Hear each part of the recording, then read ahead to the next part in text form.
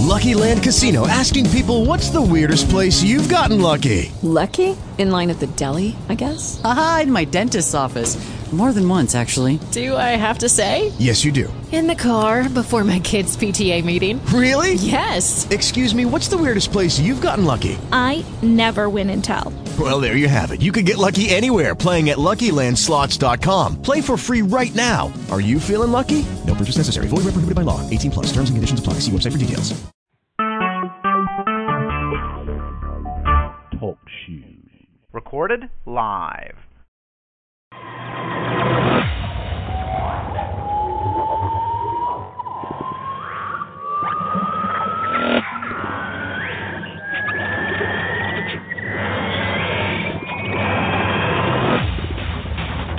Welcome to the Colton Collective Podcast. Now, here are your hosts, Dave A.C. and the Sixth Doctor.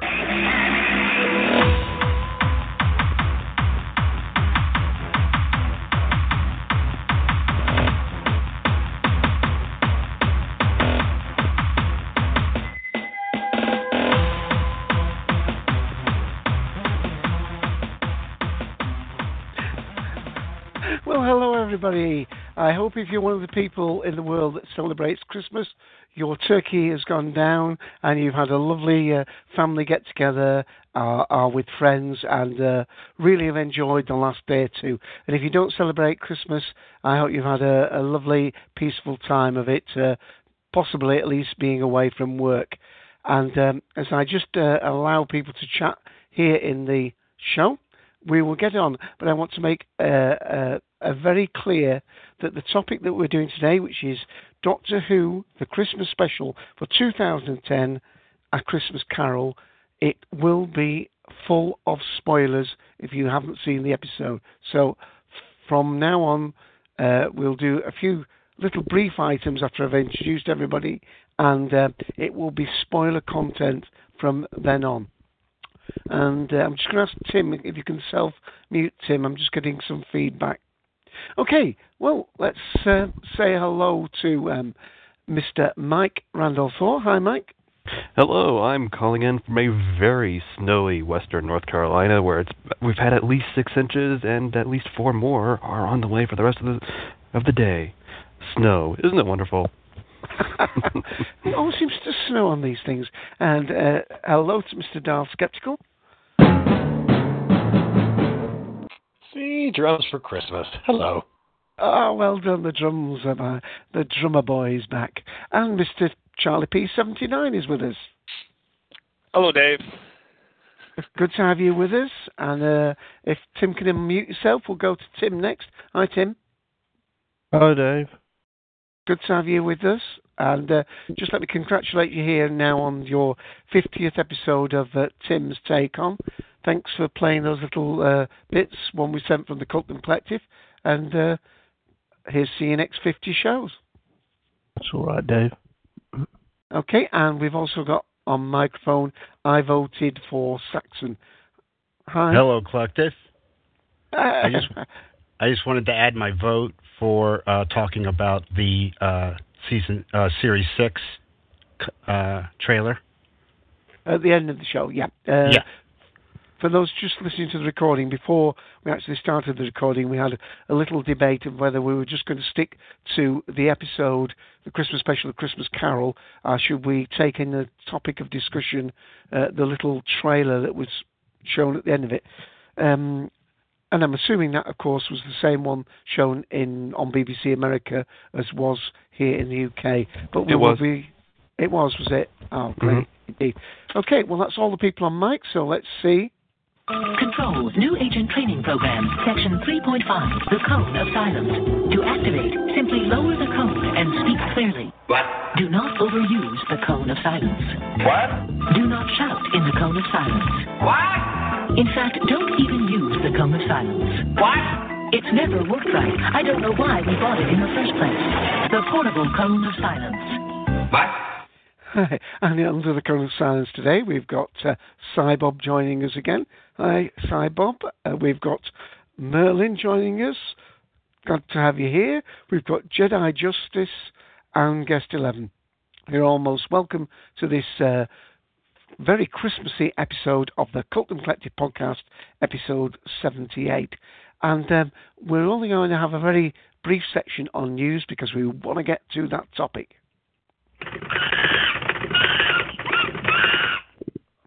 And we've got two people in the room with news, and we'll go to Tim first. Well, the main news on the official website in recent days has been the launch, slightly earlier than they originally said, of the fourth and final for this year Doctor Who The Adventure game. It's called Shadows of the Vasta Narada. It's set entirely underwater, and that's about all I can tell you about it, because I've installed it on 2 computers so far, but it being Christmas, I'm rather busy, so I haven't had time to play it yet. Because with all these things, you need to kind of like sit down, cut yourself off, and give yourself an hour at least to sort of get into it. But I'll put a link in chat to where it can be found on the official website, and it may or may not be available to our friends outside the UK. We've not really heard one way or the other. The other brief thing I'll mention is something that someone posted to Twitter last night, and that was that... well, we'll get on to this when we actually review the episode, so I'll just put this in chat for now so people can read it. And that's that Marilyn Monroe's Wikipedia entry was edited last night, so I'll just put it up because it has been changed back again, but that is how it looked last night. I'll say no more. It's there for people to read. It will take you but 10 seconds to read what's different. Right. I downloaded the game and had a quick look at it, but I'm not really good on these, but one of my Facebook friends, and forgive me for not remembering the name just off the top of my head now, said, that was quite good, completed it in 45 minutes. But they're obviously a bit of a game. I haven't completed any of them yet.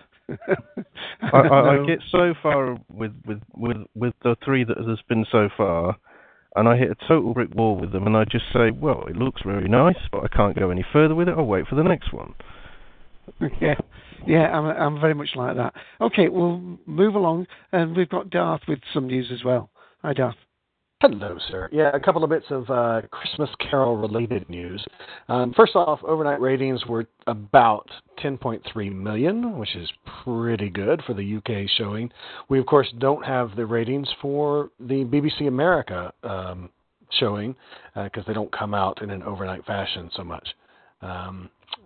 Along with this, we had this last week the announcement from Silva Screen, which is the more or less official label of Doctor Who in audio, that we're going to have a special soundtrack album in February. No exact date yet, but in February there will be a soundtrack for just Doctor Who A Christmas Carol. It's the first time that we've had a soundtrack for just a single episode since the TV movie. Right. And indeed I saw the Confidential that they showed here in the UK, and the meticulous way in which they do the recording. Of course, it's the BBC Welsh Orchestra and Catherine Jenkins as well, and the Murray Gold. There's a little story about Murray. I won't tell you too much about it, but basically, this somebody said, you have read the script. You do know there's a new song in it. Yeah, but that's Christmas. They said, yeah, but we're filming it in July or something.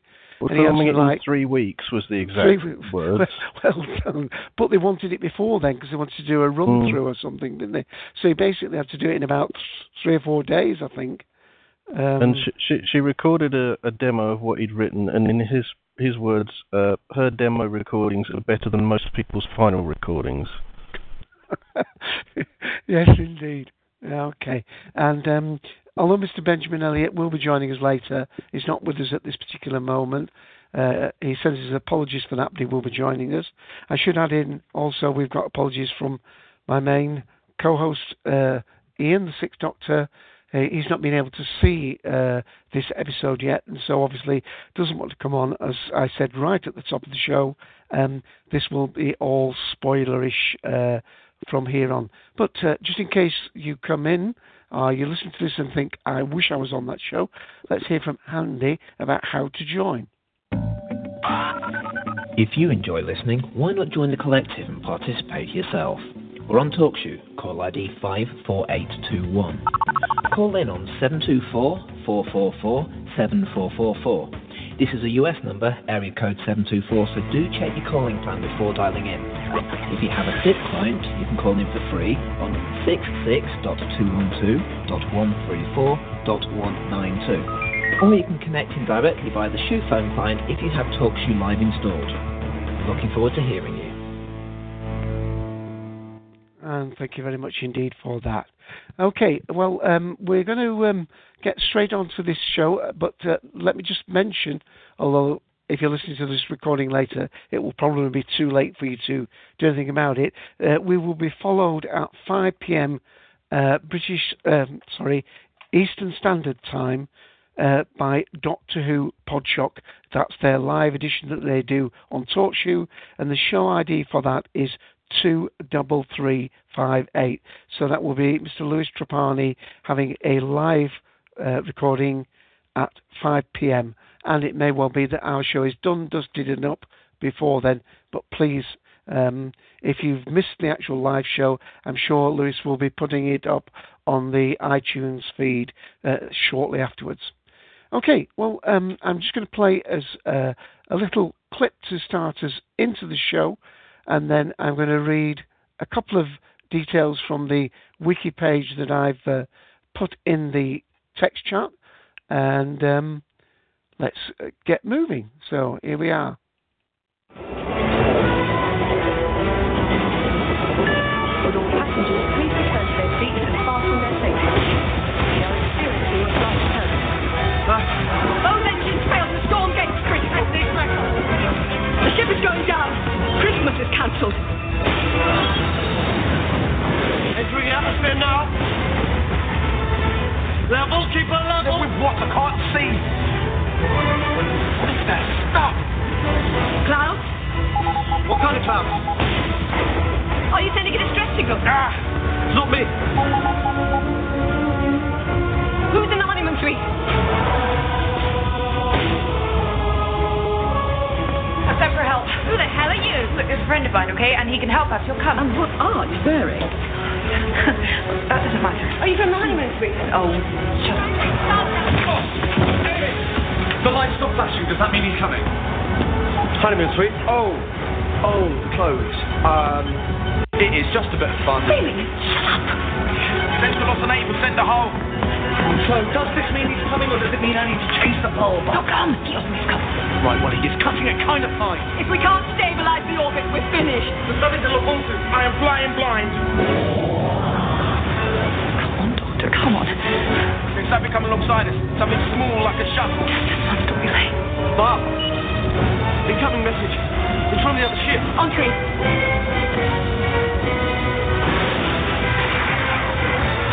What does that mean? It's Christmas. And that should start us off to a happy and lively debate about it. Let me just give some basic facts out. Director Toby Hayes, of course written by producer and show director Stephen Moffat, had some really great stars in it with Sir Michael Gambon playing the lead role of Kazak. I can't pronounce his name, but never mind. Catherine Jenkins, of course, playing Abigail, and the young boy played by Lawrence Belcher. I think that's probably the main cast. I thought it was somewhat of an actual companion-like episode, this, but I want to just get a general feeling around the room of what the people here thought about the episode as a whole.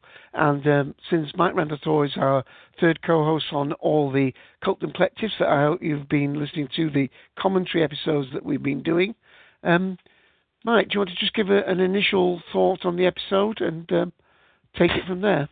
Sure. It was definitely different from anything that Davies wrote for his Christmas specials. It was a nice change from what was becoming routine for the Davies Christmas specials. I've seen this episode twice so far, and on initial viewing I liked it. There were a few plot holes that I noticed, but overall, I liked the episode. That's my initial thought. Okay, well, let's go quickly around the room then. Darth, can you give a brief initial thought? For the first time in a long time, I leave the Muffin script for reservation. And I'm afraid you broke up there, at least at my end. Really? Mine too. Oh, right. Well, I don't know if it'll be any better if I just say it again, but yeah. My initial thought is just that for the first time in a very long time, I really unreservedly liked a Stephen Moffat script. And we heard that entirely. Very good. Okay, let's see what Charlie thought. Initial thoughts. It's just feeling overwhelmed by it. I've watched it 3 times already, and it's still one of those things where it's like, oh, I don't know if I've gotten it all in or not, but I liked it. I mean, if I had to go with a gut reaction, sure. I don't know if it's my favorite Christmas special, but again, like Mike said, it's different. Okay, let's go to Tim.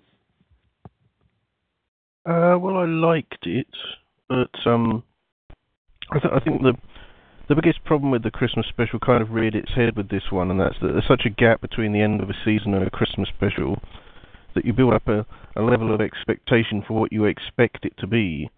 And I think what I wrote last night was I expected something happier.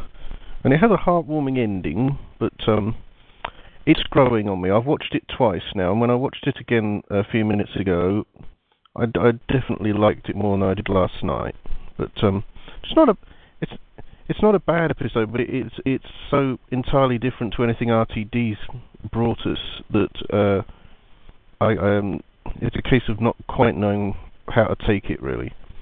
Well, one thing I'd just say about that is though it did have a happy ending, it only had a happy ending because they cheated, because they didn't show the fact that the poor girl would die straight afterwards. But never mind. Yeah, but we still knew. Yeah, possibly. You don't have to show her death to know it happens. No, but that would have been a downer. That's why I didn't show that at the end. So what I'm saying is, it wouldn't have been a happy ending if they'd followed the story through to its logical climax. But anyway, I'll make my point in a minute. Let's go to I voted Saxon. Yes. Initial thoughts? I liked it. There were some things that bothered me. I don't think there has to be a Christmas sacrifice every year. Yeah. I'd like to see, one of these Christmas specials that doesn't have a beautiful woman dying at the end in some form or another. Okay, well, what I'll do now, I think it's only me on audio, so I'm just going to play the second clip, and then I'll just give my initial... Okay. Go on, sorry. I was just going to mention that over in chat, we've got Merlin saying that, as he said that at the beginning, apart from the dye job on Catherine Jenkins, he bloody loved the episode. He was reminded more of the movie Frequency than A Christmas Carol, and as he just put in, he wants a shark rickshaw ride, and I quite agree. Okay, good points. Certainly about the frequency. Let me play a little clip, and then I'll just give my initial thoughts.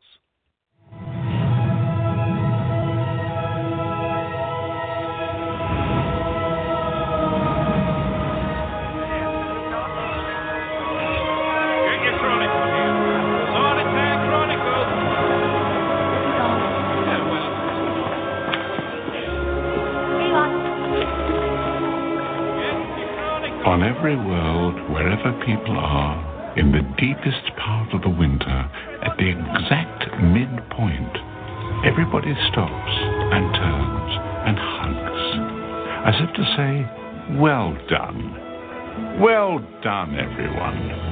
We're halfway out of the dark.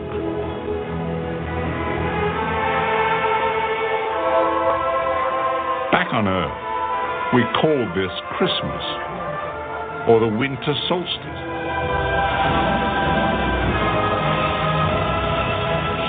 On this world, the first settlers called it the Crystal Feast. You know what I call it? I call it expecting something for nothing. Right, well, my initial thoughts were I admired the storytelling, I admired the acting and casting, loved Kathleen Jenkins' singing, thought the young boy actor was brilliant. It was absolutely marvellous to have Michael Gambon in it.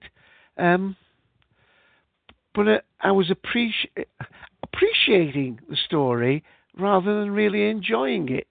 Again, like Mike and others, Tim, I've seen it a couple of times now, and with the audio, I've gone through the audio about 4 times, and also I watched Confidential. So I really do feel as though it was a very well-crafted Christmas programme. But apart from, I loved one scene, and that was the scene where the projector started playing with the sleeping man, and then the doctor does this switch back where he appears at the boys' room.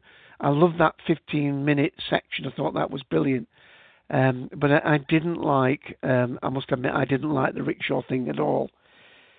Funnily enough, my son, who's home for Christmas, was watching it, and at the end I thought he would be like me, that he would sort of be a bit funny about like me, not liking those things. But he says, no, he liked it. He really enjoyed it. So I said, well, what's the difference between some of the silly things in this episode and some of the silly things in Voyage of the Damned? And he said, well, the difference is that in Voyage of the Damned, it's the writer getting a silly story idea. With the Doctor pulling the shark, that's the Doctor being the Doctor and having a silly moment. So basically, that's the Doctor being silly, rather than it being a silly script, and that he could quite enjoy being a Christmas episode. So he actually loved it. I thought he wouldn't particularly like it, but he did. So I was impressed by the quality of it, and I watched it, but I think I've said it twice now. I appreciated it rather than vastly enjoyed it. So that was it. Anybody want to come back on those initial remarks that they gave? Should we go back in order? Mike? Expanding on what I said before, well, it was... I like the idea of the planet, and there's just not just the planet, but just Moffat's take on A Christmas Carol and blending that towards what a Doctor Who story would be, and I like how towards the beginning of the episode when the Doctor first saw the fish floating around the street lamp, and he started remembering, he heard the Christmas Carol, and he started remembering the story Christmas Carol. And this is something that's also referred to in the Confidential, that the Doctor knows the story that Dickens wrote. He knows Charles Dickens' story. Of course, going back to the Unquiet Dead, we find that the Doctor is a huge Charles Dickens fan, and the Doctor willingly takes up the role of the Ghost of Christmas Past, which was rather good. I like that. And the only other thing I'll say now, I'll save this for the next for later. But I like the back and forth that the Doctor did, just rewriting the past. Yeah, I mean, I like that. I mean, I like the idea of the fish floating in that crystal fog. And I love the line he said, I love going to new planets because you see these fabulous new things. I mean, I didn't think that was silly. It was just, in fact, I've got a feeling that if this hadn't been a Christmas story, I'd have enjoyed it even more if it had just been based on a strange and wonderful planet that they'd landed on. But that's probably just me. Darth, do you want to expand on your initial thoughts? Or just take them in a slightly different direction. Yeah, whichever. Looking away from the narrative for the moment. I'll come back to the narrative later. But what's really important and strikes me about this episode is that it's the debut of 2 very important people in the backstage arena. One of them, of course, is Barbara Kidd, who is debuting for BBC Wales Doctor Who, but of course, as we know, had been a costume designer back in the Pertwee and Baker eras. But I just thought her costuming for this was out of the park. I mean, seriously, go back and look at just the costumes. They are amazing. And then you had on her boss, essentially, sort of, would be Matthew Pickwoad, who's the new production designer taking over from Ed Thomas. And he, too, I thought, brought a unique vision. I mean, this episode does not look like any other episode of Doctor Who that we've had to date. It really, the steampunk thing, the the integrated design of all of the circular windows, the fact that it does blend into as we find out in Confidential, an industrial park, just really innovative, I think, production design. And that's not at all to slag off on Edward Thomas, but it is comforting to me, after having Edward Thomas guide the vision of Doctor Who since Rose, to know that, wow, this guy that they've got is going to be just fine. So I just think, the visual look of this thing, combined, of course, with the return of Stefan Pearson and Toby Haynes from the finale last year, or this year, of Series 5. Man, those four people working together created a visual look that was simply stunning.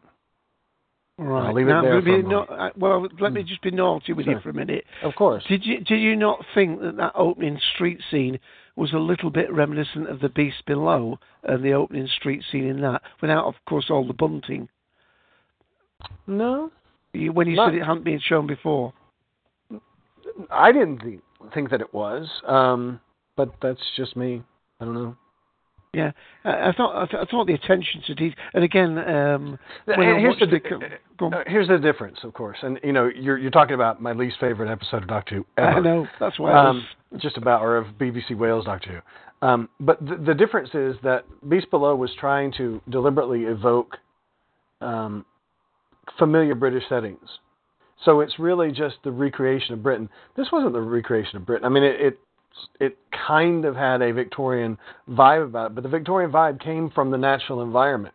It came from the consequence of, there being ships that had landed and them just cannibalizing the ships, and it just happened to form like that. I think it's much more specific to an era. It's very much more steampunk than anything in Beast Below, because Beast Below is more vaguely 1950s, around the time of the coronation. It's that Beast Below looks a lot like the Mark Gatiss episode, Idiot's Lantern, than it looks like A Christmas Carol. Yeah, it was just with the wooden street barrows outside selling cheese and things. It was sort of like that look about it. But not every market is created alike, I would say. Yeah, the crystal smog. Well, I said smog. The fish swam in gave it that sort of Victorian look.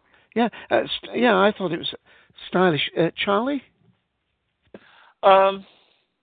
Yeah, I just say, it's a visual treat. Even things like the imagery of that whole bit at the near the end with the holographic Christmas carolers and the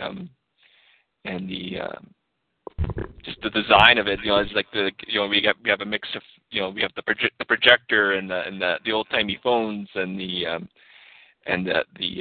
control room and everything like that was good. And I was thinking another thing we got to see Arthur Darvill's name in the credits, which is sort of one of those things that we were kind of hoping we were going to see, and we actually got him. And I thought, that was nice, even though Rory's hardly in it, but it was a nice sort of maybe preview for season 6. If I can pick you up on that for just a second, the thing that annoyed me about having Arthur Darvill's name in the credits is that they didn't rescore it. And the reason that that's significant, and I don't know if you noticed this looking in the rest of Series 5, you have a lightning or a thunderclap at the time that Matt Smith's name comes up, and another thunderclap at the time that Amy's name comes out. But if you look at this episode, or listen very carefully, you'll see that timing is all screwed up. You still have it for Matt Smith, but then the thunderclap happens after Karen Gillan's name comes up, and there isn't one at all for Arthur Darvill. So it feels to me very, just barely thrown in there. I mean, it's nice to have it there, but it's not done with a lot of care. It was rushed. I thought the text was different, wasn't it? Sort of a sparkling silver. I have gone back. I went to go back and look at that, and I don't think that it is actually any different. The main thing is that Arthur Darvill's name comes up very, very close to where it switches to the red tunnel. And so his lettering in particular has the red cast of the other part of the time tunnel on the back of it. So it makes his stuff look very different to Matt Smith. But if you just look at Matt Smith's name and compare it side by side with Matt Smith's name, I compared it to what the hell? Just an episode from Series 5. Amy's Choice was one I used. They look exactly the same. It's really about the Arthur. I thought it was going to be too. I thought it really was, and I really went back and looked at it, and it's not any different. Wow.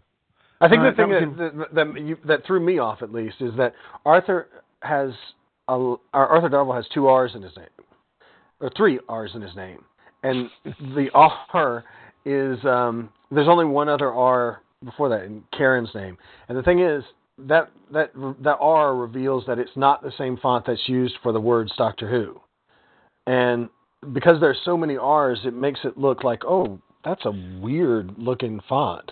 At least it did to me. Yeah, it definitely looks slightly different. I couldn't put my finger on it, and I haven't rewatched the opening credits that often. But let's get back to Charlie. Go on, yes. Charlie. I don't know. I think that's pretty much all I have to say. It was peace for the eyes. Yeah. Okay. Well, I'll go to Tim in a minute. But can I just go to I voted Saxon before you, Tim, because he's put something about that text as well. What did you think about the text? Oh, I'm sorry. I didn't mean the text. I meant the beginning of the. Right. I was thinking you meant the text, because I thought it looked a bit glittery, as though they made like. But you were talking about the actual opening scene. The cold open, I think. Yeah. In actual fact, though, the opening scene was the ultra-modern spaceship, which of course was nicely counterpointing the steampunk of the planet, wasn't it? Yeah, I apologize. I meant down on the planet during the opening narration. Right. The people on the street. It reminded me of the opening of The Next Doctor. Okay. A very Christmassy feel. Righto. Okay, I'll just go to Tim, because we've skipped him, and then I'll welcome into the room Mr. Benjamin Elliott. So, Tim, do you want to... Dave? Yeah? Are we going to be going into more detail? Oh, a lot more. We're nowhere. If you've been on some of the other shows, we can go long. Okay. Right, hopefully not that long tonight. No, I hope no. I need to. Well, I can't remember exactly what you said, Dave, about the way you thought of the story at the time. That you kind of hit the nail on the head with how I thought about it. I think. I thought it was. I was impressed by it, but not necessarily enjoying it. Except that scene where he jumped into the film. I thought that was brilliantly done, and he came back for the combination. I think it was a bit of a mixture for me, because I always love Doctor Who when they use time travel, and at times it's not used enough. Exactly. And when Moffat uses it, such as in the 11th Hour and in this story, he really embraces the possibilities of it. And so you've got this nice sequence near the beginning of the episode where the old... now I'm going to try and pronounce his name. I think it's Krasdan. Is it Krasdan or Kazdan? Kazran Sardig, I think. Kazran. I'll say it a few times. Kazran. Anyway, the old Kazran is watching this sort of video diary that the Doctor has found, and he's watching it, and he's saying, "Where did you find this?" And the Doctor says, "Oh, it was on an old disc, but I had to restore it and do jiggery pokery to get it to play." And so he sat there watching what was meant to just be some kind of secret video diary, shot when he was about 10 or something, and the Doctor disappears off and then appears in the video diary, and so you get this a kind of nice twist on the whole time travel thing, because he looks at him and he says, "Well, you're going to be getting new memories, but don't worry about that." He's kind of rewriting the guy's past because he's this horrible, mean, miserly character in the present. And he thinks, oh, well, if he changes him in the past, he'll become a nicer person. Yeah. But, he's good like that, Stu. The technique he used was a very complex sign technique and a paperclip. He likes that juxtaposition of, I think my other favourite time travel moment came later on, where they're trying to get through a door, and the Doctor stood there going, well, I can't put the wrong combination in because this place is full of alarms and stuff will go wrong. And he turns to the boy and he says, do you know the combination? He says, no, he says, my father tells me I'll be told when I'm old enough. And Kazran in present day is just stood there going, 792 or 732 or something. So the text, I think, yeah. 7258, thank you, Charlie P. And he's going 7258, 7258, and of course he can't be heard because they're in different time zones. But if he repeats it enough times, the Doctor just thinks, "I'll dive forward again in the TARDIS." And he goes, 7258, thanks very much, and just disappears back again. Which I thought that's exactly how you'd use time travel storytelling wise. If you've got a character that has got perfect control over a time machine and can do these precise jumps to precise moments in time. I mean, I'm trying to think what I didn't like about this story, and for me, it has to probably come back to the steampunk element because I've got nothing against steampunk as such. It's just not my thing. I've got into a steampunkers, and I enjoy enjoying the aesthetic of steampunk sort of through their eyes to an extent. Like, you can go to a big exhibition in London and there'll be a gathering of steampunkers and there'll be some wonderful props exhibited that they've made, and I can go, yes, it all looks very nice, but for me it's just not my thing in sci-fi. And so to do a Doctor Who story where you're almost surrounded by it, it all looks very nice, but to me it's not my particular favourite form of science fiction. And I was watching the episode and going, oh, I like that ship that Amy and Rory are on. It's all lovely, gleaming, and albeit it's crashing, but it was. I remember when the first full trailer for this came out, and we saw shots of that ship. And us as Doctor Who fans do what we do. We track down the best quality copy of the trailer we can find, and we start frame by framing it. And everyone was going, oh, that ship, it's very Star Trek. Look at the uniforms, look at the set design, all this, that, and the other. And, I thought the uniforms and set design were a bit more Space 1999. But I wouldn't know because I've never been able to get into Space 1999. Oh, right, okay. Another thing that's not remotely my thing. Right, Albert Rogers, somebody's written, yeah.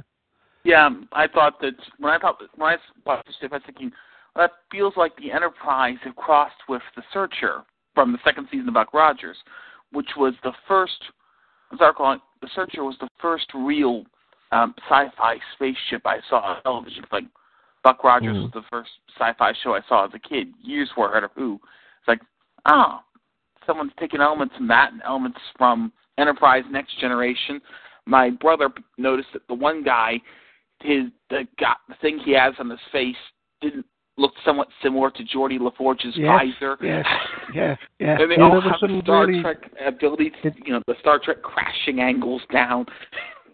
I mean, despite my negativity about the steampunk element, the one thing I came away from with this episode was the whole thing was wonderfully well designed. From the sort of cryogenic chambers with all the mist around to Kazran's abode to the ship, everything was wonderfully well thought out. You could believe in this world that they'd created. But assuming as Benjamin's on voice now, we should hear what you thought of the episode, I think. Yeah, I was going to welcome him in, but he's welcomed anyway. We did a very brief section on news, so I'm assuming you're okay to go straight on with the thing. Do you want to just give your initial thoughts at this point, and then we'll get set back into the order? Sure. It was nice catching this one, because I did manage to see the trailer for the spring season before I saw the episode, but because of the short lag time, I hadn't seen the episode first. I saw it on a large-sized television with a group of people at a friend's house. We had a big meeting. Just a fun way to see it, and that's good. And I really hope the BBC America follows through, since it looks like they're planning to air the episodes on the same day as the UK for the 2011 episodes. I hope they pull through, and I hope that other networks join them. I'd like Space in Canada to be doing it. I'd like ABC Australia and Prime New Zealand to make a habit of showing them all within 24 hours. And just more and more of that, so we can all have this collective experience. I think that'd be really good if we can pull it off. But let me stop you on that point, because I've been meaning to ask you this for a long time, but you've not been here. Do you really believe that? I mean, do you really believe that it's the best time for American viewing to put it on at 9 p.m. on Christmas Day? Well, I would have preferred 6 or 7 p.m. myself, when but even on have Christmas a chance Day of actually itself. getting a kids' audience. But I mean, isn't our goal not to get uniformity of broadcasting, but to get the biggest ratings? I must say, it's difficult to watch it on Christmas Day, even in the UK, with other commitments. Is this the actual best time that it could be put on in the United States? Well, obviously, the Christmas special, it's always arguable. The regular season, I don't think there'd be an argument. No. Christmas, I do think it's arguable. But the one positive was, and I think there probably should have been more of an advertising campaign, but the one thing was, this was the television event on Christmas Day. If you were looking for something, if you were planning to watch something original on Christmas Day in the U.S., this was the only thing. And you were one of the 60% of the population that could actually get BBC America. Well, that's always going to be a problem unless we get the show onto a better network or get its distribution better. Yeah. And of course, it'd be interesting like if you were airing it on Christmas night on CBS, then maybe if we were getting the show on CBS, then there'd be a question of when we could get a day that could get a really large audience. But I'm sad to say we're not there. Well, what I would say is when the figures come out for how much was watched on the delayed viewing by the BBC iPlayer or whatever, which, by the way, the BBC iPlayer just announced that the Doctor Who, the 11th Hour, was the most downloaded programme on the BBC iPlayer this last year. So, I mean, go on. As long as BBC America was smart enough to air the show multiple times over a week or two, to use the fact that you have the cable method and to have multiple showings to get people who could tune in at different times, as long as they did that, then the Christmas Day premiere would be perfectly fine. Of course, they're not doing that, which kind of throws a monkey wrench into it, but that's how you would make it work. If you were airing it a couple times this week and airing it at least one time uncut the week after New Year's so that the various audiences could tune in, like HBO and other pay cable and other networks get the cumulative audiences, that would be the best way for it to work. Okay, let's just take another break and we'll have another clip. Mr. Sardic, we're only asking for one day. Just let her out for Christmas. She loves Christmas. Does she? Oh, does she? I see. Hello? Oh, wakey. It's Christmas. You know what? I think she's a bit cool about the whole thing. That was funny. She's frozen. She's what? Sorry? She's in the ice. She can't hear you. Oh, what a clever little boy. He must be so irritated. How much? It's 4,500 guineas, sir. You took a loan of 4,500 guineas, and little Miss Christmas is my security. We're not asking for her back. Just let her have one day. Let her have Christmas with us. Sir, it's the President. Tell him I'm busy. Now, where were we? Oh, yes. She's pretty, though, your daughter. Maybe I should keep her. She's not my daughter, sir. She's my sister. Sir, the President says there's a Galaxy-class ship trapped in the cloud layer and, well, we have to let it land. Or? Or crash, sir. Oh. Well, that's a kind of landing, isn't it? It's from Earth, sir, registering over 4,000 life forms on board. Not if we wait a bit. You can't just let it crash, sir. Says who? Look, Petal, we already have a surplus population. No more people allowed on this planet. I don't make the rules. Oh, no, hang on. I do. Marvellous voice he's got. I mean, it comes across, he's acting there brilliantly. Okay, Mike, have I missed anything in text? We've got a comment from, what was it? Let's see here, Benjamin Elliott, who's on chat, so on audio, so he can mention it. But Merlin talking about the airing of the Christmas special at Christmas Day, the best time to watch it, not necessarily the best time to air it. So, yeah, everyone else has put something in text is also on audio. So. Okay, and during the course of the show, we've had quite a number of new people come in. The most latest is Mick the Ascended, and we've had a few guests come in, so thank you for that. There will be all spoilers. We're talking about the Doctor Who Christmas special, A Christmas Carol.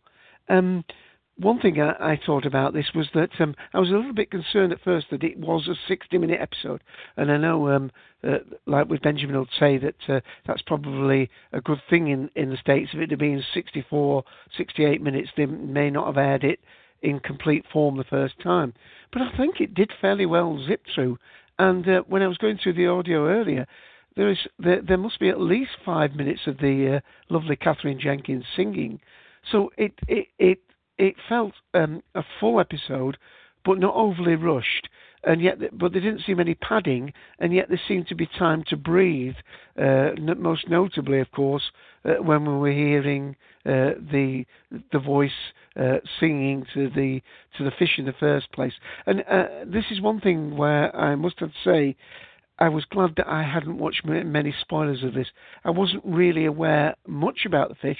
In fact, we talked right at the beginning about the release of the latest Doctor Who game, the Vashta Narada one, and I saw the opening sequence of that, and that has a fish in it. And I'm thinking, well, what's that for? And of course, I think they revealed in the confidential that they call was it called Clive or Kevin or something, the fish, because they didn't want the news of that to really leak out too much.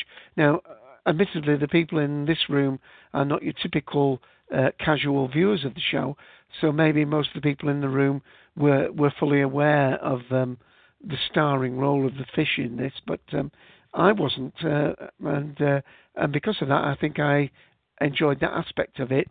Certainly not the rickshaw bit, but the actual the fact that these fish were swimming in this crystal fog or whatever you would call it. Okay, we're back to Mike then. Anything you want to just mention on either the technical side or the acting side, or go in your own direction? One thing I'll add to the whole technical side is the lighting in this episode was just very well done. It was all the different shades of blue and the blue and gray and the colors that we got through the clouds and the just that beam from the machine cutting through the sky. The lighting on this episode was brilliant the entire way through, and just the golden coloring from inside the cryogenic chamber that Abigail was in, that contrasting with the blue and gray outside. It was just, the lighting in this episode was really well done, I thought. Yeah. I do wish that they could have emphasised a little bit more about the coldness of those caskets, because they were manhandling them with no sort of effort to sort of cover their hands, or that they were going to get frost burns from them or whatever. I mean, it's obviously difficult to fake, their breath coming out, and you almost didn't need that with the sort of fog atmosphere. But I did feel as though that, and one other thing about the casket, when this first shark appears, it looked to me about 10 foot long, but they somehow managed to get it into the same casket that a possible 5'6" Kathleen Jenkins came out of.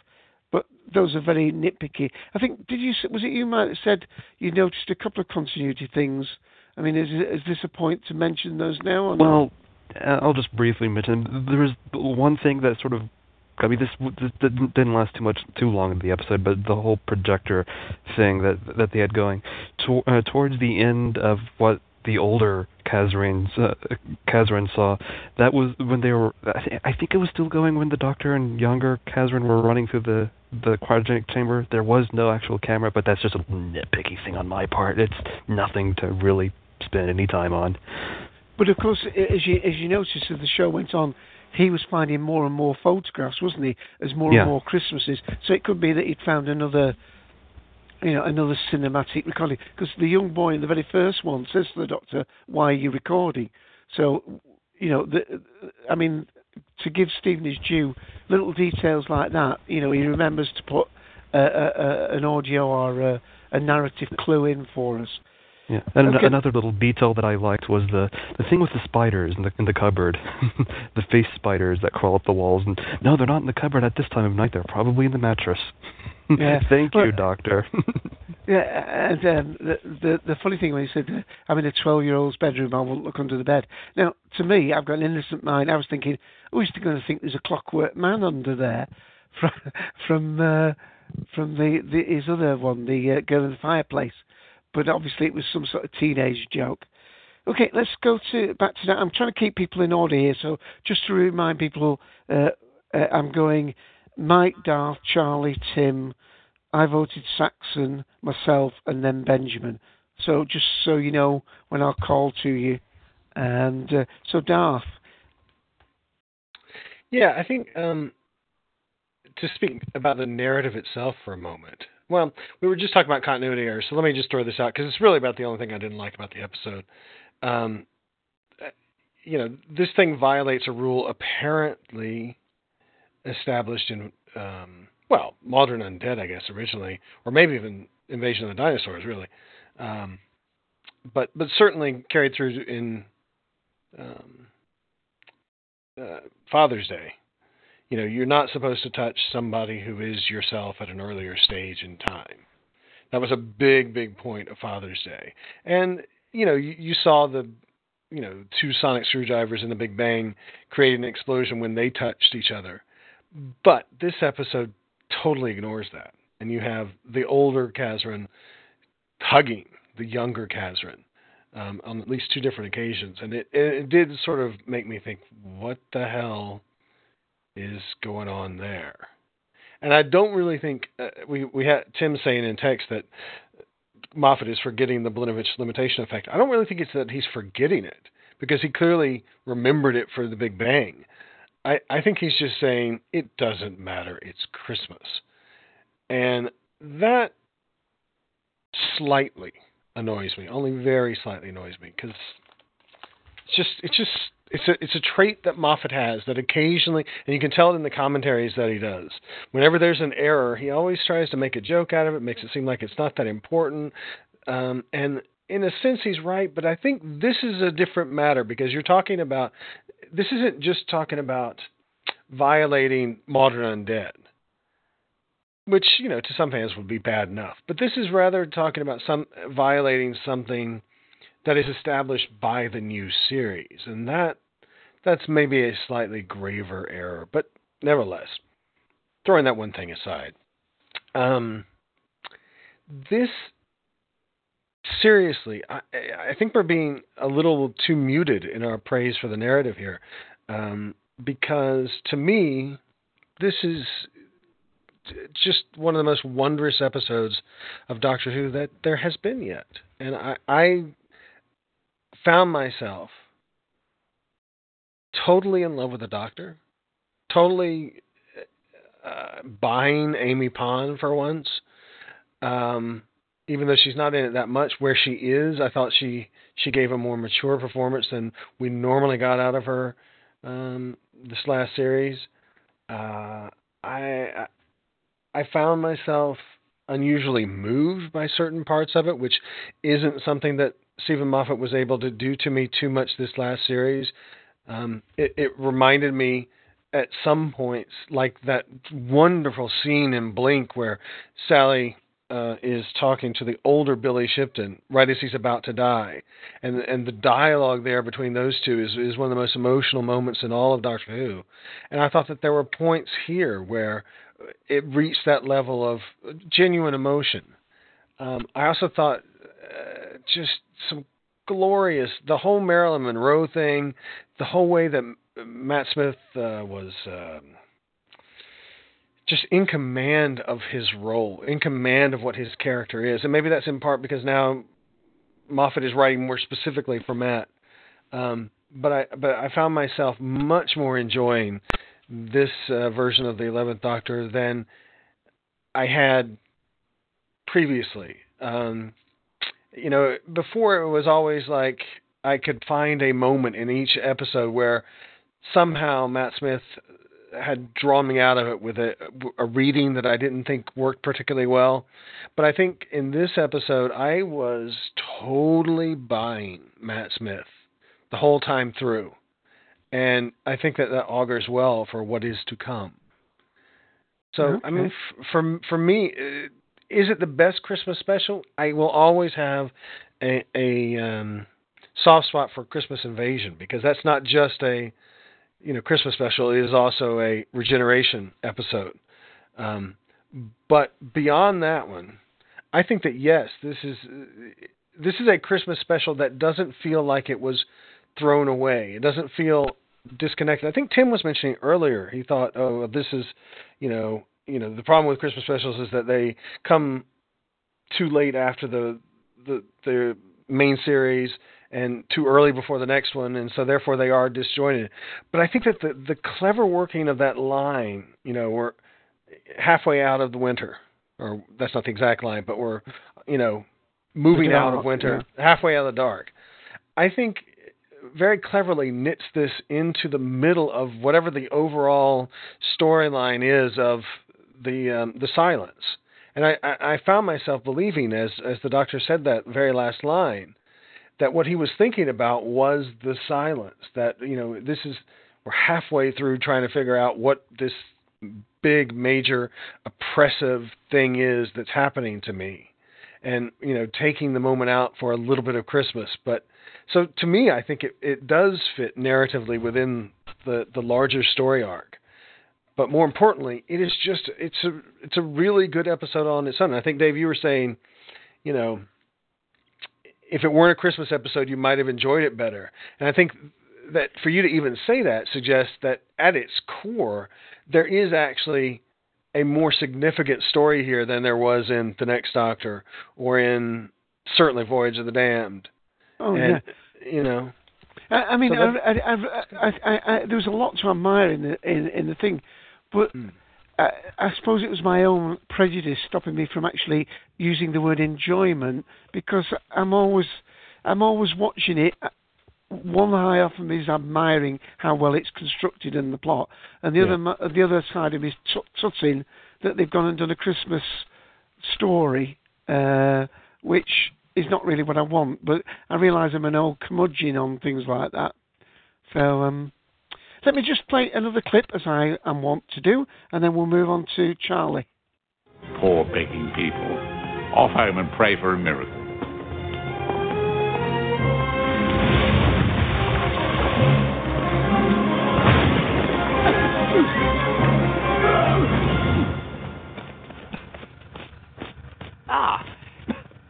Yes. Blimey. Sorry. Christmas Eve on a rooftop. Saw a chimney. My whole brain just went, what the hell? Don't worry. Fat fella will be doing the rounds later. I'm just scoping out the general chimneyness. Yes. Nice size. Good traction. Big tick. Fat fella. Father Christmas. Santa Claus. Or, as I've always known him, Jeff. There's no such person as Father Christmas. Oh, yeah? Me and Father Christmas, Frank Sinatra's Hunting Lodge, 1952. See him at the back with the blonde, Albert Einstein, the three of us together. Watch out. Okay? Keep the faith. Stay off the naughtiness. Oh, now what's this then? I love this. A big flashy lighty thing, that's what brought me here. Big flashy lighty things have got me written all over them. Not actually. Give me time and a crayon. Now, this big flashy lighty thing is connected to the spire in your dome, yeah? And it controls the sky. Well, technically it controls the clouds, which technically aren't clouds at all. Well, they're clouds of tiny particles of ice. Ice clouds love that. Who's she? Nobody important. Nobody important. Blimey, that's amazing. Do you know, in 900 years of time and space, I've never met anyone who wasn't important before. I almost thought when he was saying, and I met Father Christmas, I know him as, I thought he was going to say Bob. I would have loved him to have said Bob. Oh, well, never mind. Charlie. Yeah, well, since you brought up that whole opening scene with they meet together, I just like the whole bit that he sort of he can't throw him out. He always seems to appear. He's just like, oh, get out of here, and then he shows up again, and then I think it's like 3 times before he actually gets him to leave his place, which is since you bring up the whole fish and everything. I thought one thing I liked is that the CGI work for the fish, even the shark. I thought that was pretty good with the scene with the shark breaking through, getting into his bedroom and breaking through the door and everything like that. That was well imagined, and even the whole with the in the freezer, even they had a little quick Jaws cue in the background with the thing going through the ice, which was interesting or whatever, homage or something like that with Murray Go's part. Yeah, I'm still kind of at a loss for words right now, so you can go on. Okay, we'll come back to you. Just before I go to you, Tim, can I just, Darth, are you referring to what Benjamin wrote in the text there? Yeah, I think Ben should come on now and sort of talk about his theory, because it's a great theory and I hadn't even considered it. Okay. Well, basically, we knew from last season, especially because they filmed them out of order, and yet the progression was in the correct order, was in a logical order. Matt, they've designed it so that his character has been growing and he's been moving in a certain way, and he's still bumbling a bit. But in this episode, you're seeing him. He has complete control over the TARDIS.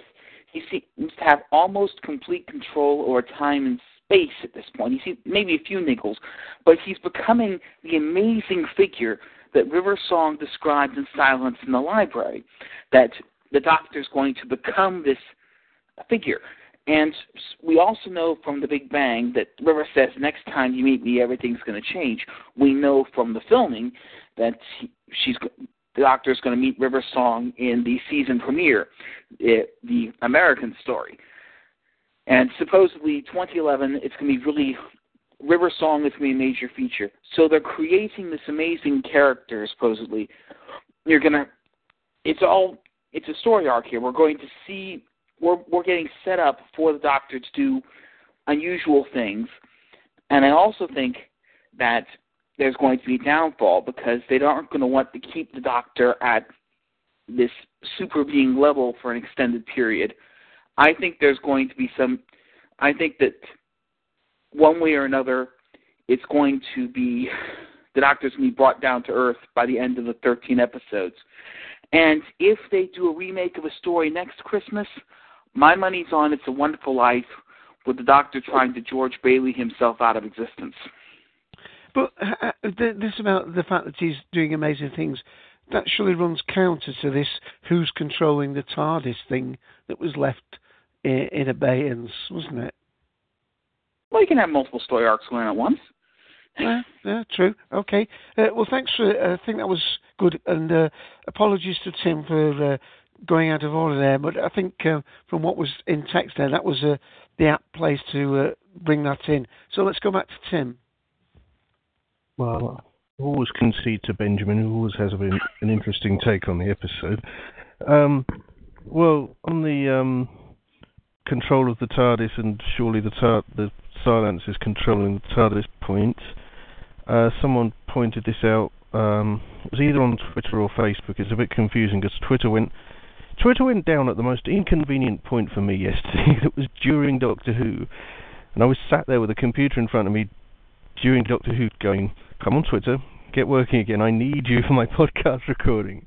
You mean you were left having to just watch Doctor Who? You poor guy. Oh, I don't monitor it during the program, but I like to have it during the podcast recording because I give a little review myself, and then I go straight on Twitter, and you can get a cross section of the public and the fans' view just like that straight off Twitter. And if Twitter's down, I'm a bit flummoxed. So I'd put an emergency appeal out on to my Facebook friends to please post some thoughts on the episode because I may need them at the end. And I can't remember whether it came through via Facebook or Twitter in the end, but somebody did say, oh, I was expecting something that continued on where the previous series left off. And, well, they never really do this. The Christmas episodes always stand alone. And there may be certain things carried through, but the overall arc plot line that will be restarted next year, they do tend to put that on the back burner. Right. Let me just go quickly then to... Hold on just a second. That's not really true, though, you know. I mean, the one of the major facets of David Tennant's characterization as the Doctor is in The Runaway Bride. And, of course, you know, you can't really say that the regeneration episode of Christmas Invasion is unrelated to the series that followed it. It's fundamentally part of the series that followed it. I think, you know, you might be able to make the case for, even Next Doctor, which seems to be relatively out there on its own. I mean, that does get a mention again, and a mysterious one it may be, but still a positive one in Time of Angels. So I don't think it's not really fair to say that they are completely out there on their own in these little islands. At the time that you watch them, you might very well be tempted to think, okay, this doesn't really relate to anything. But I think ultimately they are. Yeah, I think probably that's what... Well, I don't want to put words in Tim's mind. It's a good point that things may be being set up now for what we're going to see next year. Yeah. We've only really had a tiniest of tastes of that in the trailer, which is very eye-catching. I've only managed to see it once all the way through so far, because the time constraints and what have you. Yeah, time will tell on that one anyway, won't it? I mean, the to give a brief mention of the trailer, some of the best things in it for me was just to finally see some of that footage that they've been shooting out in Utah, because thanks to TARDIS Tara and her friends, we have some idea what they were shooting, but not precisely. And the few clips they included sort of kind of ticked boxes and added up and agreed with what had been eyewitnessed. Right. Well, two things. First, let me just, before we go to I Voted Saxon, one is that when Ian sees that trailer, his eyes will pop out when he sees River Song, as she looks as though particularly at least one of those shots. Yeah, exactly. And the other thing is, was it you that said you had some comments to bring to us from Romana? That was me, Wasn't me, so somebody else said them. That was it me, Mike yeah. that said? Yeah. All right, well, we'll go to I Voted Saxon, because he hasn't spoken for a while, and then I'll come to you, Mike, and perhaps you can recount those. So, I Voted Saxon? Okay. Well, one thing that bothered me a little bit was that you have this 12-year-old boy who doesn't seem to have a mother, and I don't recall if they explained why or when all the mother... fairy stories. There's never it's always a stepmother. They never have a mother in a fairy tale. He had sitters. He had babysitters or nannies, but he didn't have a mother. So when he met Abigail the first time, I thought that she was going to be a mother figure to him. Right. And that was going to be the way that he got his redemption. And I guess 5 or 6 days went by for her, but it was years for him. And when the relationship changed, I was a little put off by that, in that I could understand why he would fall in love with her. And as he got older and only seeing her once a year, he would, romanticize her in his in his developing mind. But for her, it was only 5 days, and I don't see her. Oh no, it was all her life in effect, wasn't it?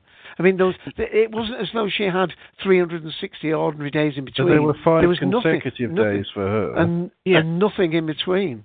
Yeah, but what I'm saying is, in 5 days, she saw this boy turn into a man, and I don't see how she made the leap from seeing him as a boy and then just automatically seeing him as a man, and then the hormones kick in, so to speak. It would have almost been better if they'd had a couple of non-speaking actors on a couple of Christmases. If that actor had an older brother or something, and we'd seen like 4 stages, because for 4 years he didn't change, and then suddenly he went from what appeared to be 12 to 17 or 18.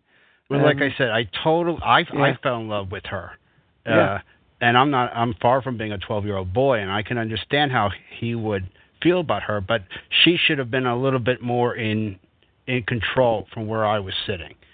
And the second thing, and I liked the episode, I just want to get that out, but the second thing that bothered me was that she was basically playing, in the Christmas Carol, the role of Tiny Tim. She was the sickly member of the poor family that was beholden to the Scrooge. That is excellent. Yeah. Yeah. In the Christmas Carol, Tiny Tim doesn't die at the end.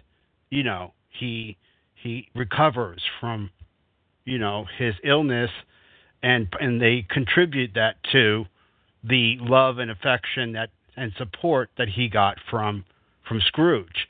So I, throughout this whole episode, was expecting some kind of miracle, something that would happen that would prevent her from dying. And that would be the final part of Tarzan's redemption.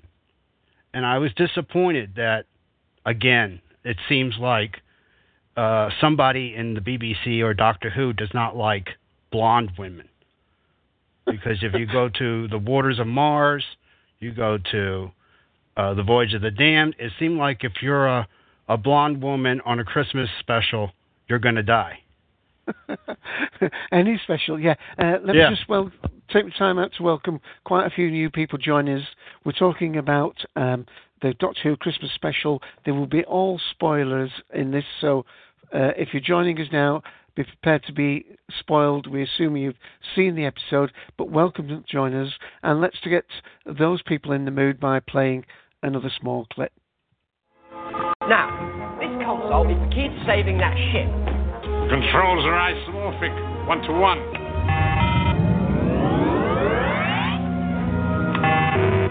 These controls are isomorphic. The skies of this entire world are mine. My family tamed them, and now I own them. Tame the sky. What does that mean? It means I'm Kazran Sardik. I need your help. There are 4,003 people in a spaceship trapped in your cloud belt. Without your help, they're going to die. Yes. There are 4,003 people I won't allow to die tonight. Do you know where that puts you? Where? 4,004. Was that a sort of threaty thing? Get him out of here. And next time, try and find me some funny poor people. No, you die, you leave him! Get him out of here! Get that foul-smelling family out of here! No! What? You didn't hit the boy. Well, I will next time. You see, you won't. Now, why? What am I missing? Get out. Chairs, of course, the chairs. Stupid me, the chairs. Chairs? There's a portrait on the wall behind me. It looks like you, but it's too old, so it's your father. All the chairs are angled away from it. Daddy's been dead for 20 years, but you still can't get comfortable where he can see you. There's a Christmas tree in the painting, but none in his house on Christmas Eve. You're scared of him, and you're scared of being like him, and good for you. You're not like him, not really. Do you know why? Why? Because you didn't hit the boy. And I thought, by the way, Stephen Moffat has just answered a lot of fans saying, no, there will be no crossover between Sherlock and Doctor Who. But that seemed to me a crossover between Sherlock and Doctor Who, very reminiscent if you've seen the 3 episodes of Sherlock, where the analytical way in which Sherlock deduces what's happened. You know, the person who was killed was a left-handed person or whatever, and that about the chairs, it reminded me of course, Stephen Moffat wrote that, reminded me of that. I just want to go as to... Randall has just said in chat, it references the 11th hour, and I thought it was more of a reference to that sequence in the 11th hour where they're stood on the village green and the Doctor's mind whizzes around. Good point. And in fact, I'm going to go to Mike now, Tim, if you don't mind, because he's probably got that to add, and he's got some information from Romana too, I believe.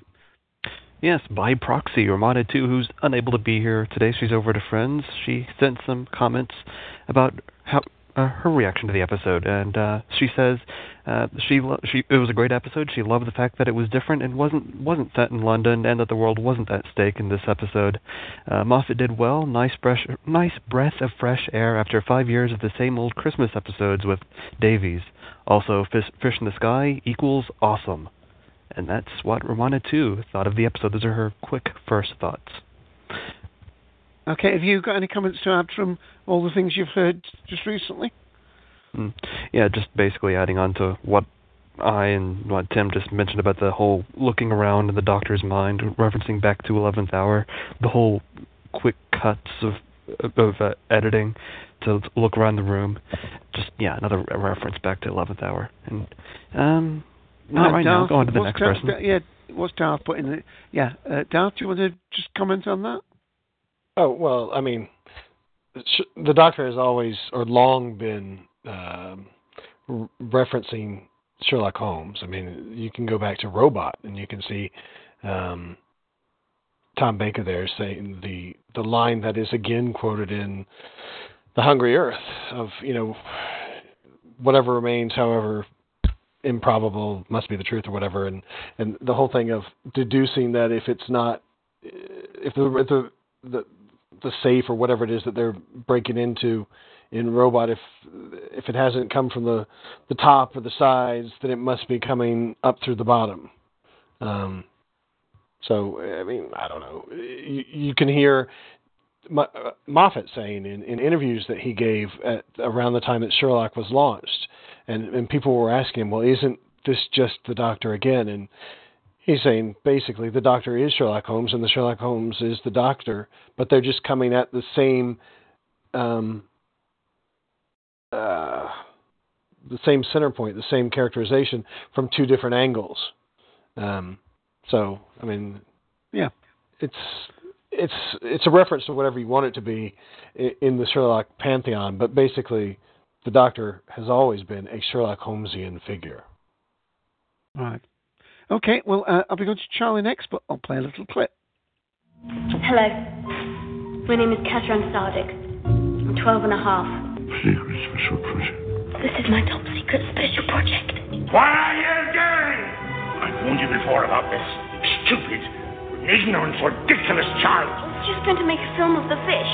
Fish are dangerous. I just want to see them. You'll be singing to them next, like gypsies. Singing works. I've seen it. The fish like the singing. What does it matter what fish like? People say we don't have to be afraid of the fish. They're not really interested You in don't us. listen to people. You listen to me. Mom!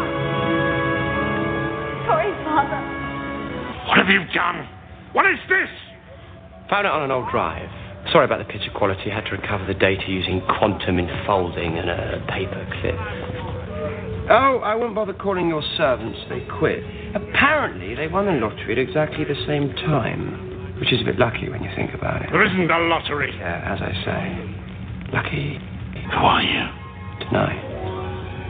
I'm a ghost of Christmas past. Did you ever get to see a fish back then when you were a kid? What does that matter to you? Look how it mattered to you. I cried all night. And I learned life's most invaluable lesson. Which is? Nobody comes. Get out! Get out of my house! Okay, but I'll be back. Way back. Way back. And that's where it went to my favourite section of the whole thing there. But let's move to Charlie. Yeah, I like the whole maybe you see the black and white projection on the wall, and he opens the door, closes it, and then he shows up in the movie, in the home movie. Actually, I was thinking about, you play that clip of a brief, I don't know, of his Tarzan's dad. You don't see it, but you hear it of him hitting him, and I thought that was sort of, I don't know if it's different, but you can sort of realize what kind of how this Tarzan, how he why he's like this, why he's sort of like a bitter old man, and that. And why is his name like an anagram? Has anybody figured out whether it is an anagram or not? Anyway, sorry, I shouldn't have said that. Go on, Charlie. And just the whole idea of the doctor trying, like I said, later on near the end of the episode about, time can be rewritten, but people can't. And then the doctor tries to, tries to make him better, but he doesn't do it. And just it's a complex, for a Christmas episode. It's very complex in that. When you look at it, you kind of think, oh, the doctor's gonna, do this, and he's gonna change him, and he's gonna be a better person. But I guess, yeah, at the end he is, but it takes a lot for it to happen. Okay, all right. Let's go. I think we've got Mike, Darth, Charlie. So, Tim, do you want to come in on this one at this point? Running out of things to add now. Okay, right. We'll move on. I'll play another clip. I'll try not to play all these clips. In fact, let me try and move. In fact, I'll jump forward a couple and skip a couple. Pick a card. Any card at all. Every Christmas Eve. I don't understand. I'm not sure I do. You memorise the cards, you put it back in the deck. Don't let me see it. This one it looked like last year. Well, it doesn't have to be exactly the same. I'm starting again. Come on, Kazran, we're starting again. That's Sadik's boy, isn't it? He's not like his father. His father treats everyone like cattle. One day that boy will do the same. No. He's different. 3 clubs. No. You sure? 'Cause I'm... Pick a card. Any card at all. Every Christmas Eve. I don't understand. I'm not sure I do. And you know what happened there, don't you? I was going to say, I was typing in bye to Merlin, who's just leaving us, and of course my mouse was hovering over the clip, so it started playing it again. Apologise for that. It's about time I made a mistake. I've just realised by jumping on with those clips, I missed one of my favourite clips where he's describing the little fish, and the boy says, "What colours is it?" And of course the shark comes in, and he said, "It's a big colour." And then he said, "There's a shark in my room." What? There's a shark in my room? So apologies for that there. Okay, Benjamin, it's a while since you've been on, so do you want to come back in? Okay. Yeah, about the complexity of the story, it's interesting to note that at the end of the story, we know that obviously this one crew's been saved, and this one night this fellow is saying goodbye to the girl that he's loved because the Doctor changed things.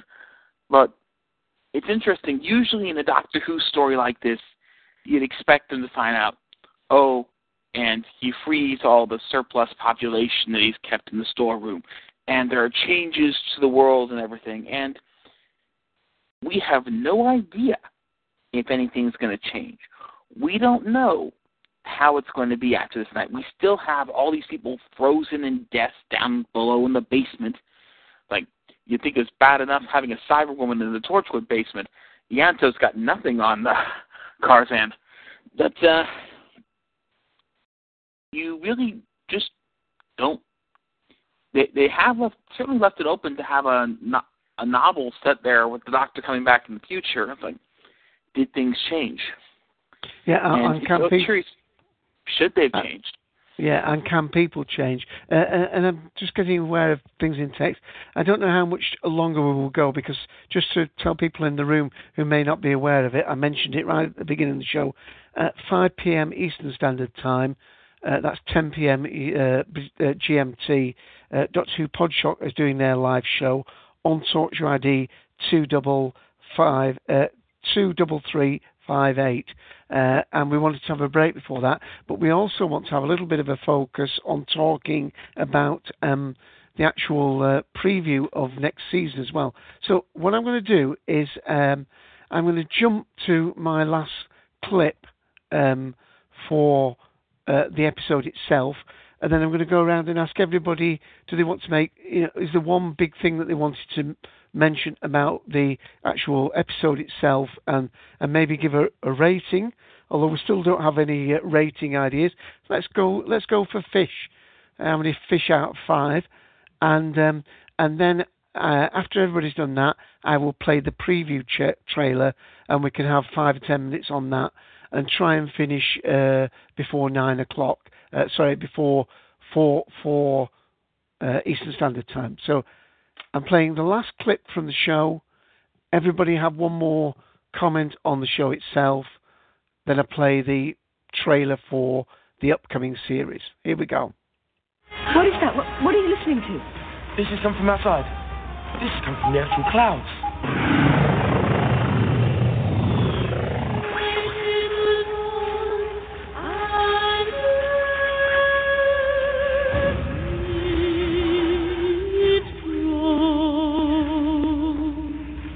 The singing resonates in the crystals. It's feeding back and forth between the two halves of the screwdriver now. One song, filling the sky. The crystals will align and I'll feed in a controlled phase loop and the clouds will unlock. What does that mean, unlock? What happens when a cloud unlocks? Something that hasn't happened in this town for a very long time now.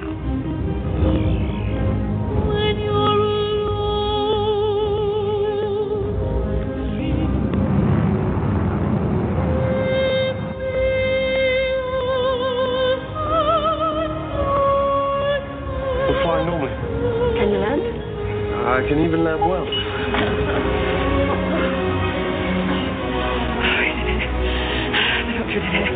Yeah, he gets all the credit. Which is actually fair enough if you think about it.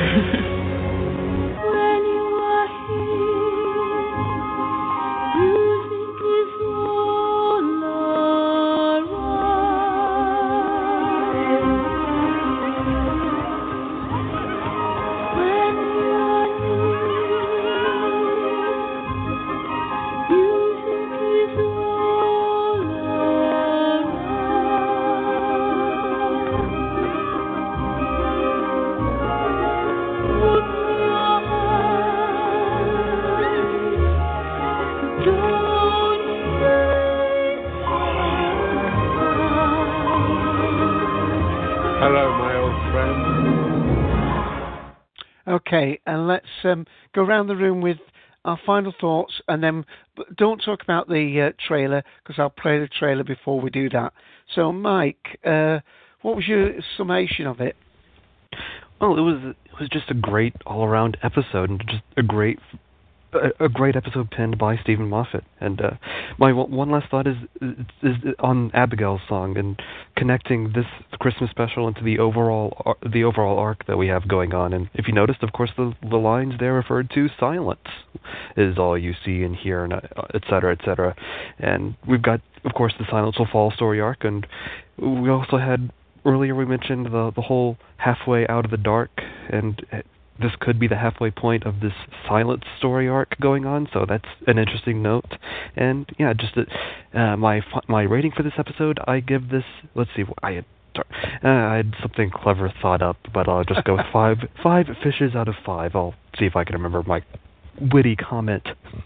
Okay, and can I ask the people who are not on microphone to put their rating out of 5 in text, please, and I'll ask Mike to keep an eye on those for me if he would. Darth? Well, I think that this episode should satisfy people who have long been saying that we don't get enough episodes off Earth, because it does believably create a world which is fairly significantly different to Earth. I think it, and of course a starship, which we really haven't seen that many of, that actually look like our perceived notion of what starships look like. At the same time, it's just bonkers because it juxtaposes that with sort of a historical, but it's not really a historical, but it looks like it's a historical. And you have Matt Smith being gloriously crazy throughout. So I think if you don't really enjoy this Christmas episode, you've got a very, very hard heart, a harder one than mine. Oh dear. So I just loved it. I just was teleported away. The song at the end, I still don't know what the words to the songs are. No, I agree. You know, Mike has just told us what they are. I don't know what they are, but it's such a lovely voice. It's such a lovely instrument of a voice. It doesn't matter. And I mean, isn't that... Here's the thing. Stephen Moffat told us that this would be the most Christmassy Christmas special ever. And for once, that was absolutely true. And that's, I think, as much praise as the episode needs. So 5 out of 5 from me. Right. I agree with all that you said, but the very fact that he said it would be the most Christmassy episode of all, those words struck fear into my heart. Oh, they struck fear into mine, as did the title. I mean, I hate The Christmas Carol. But you know what?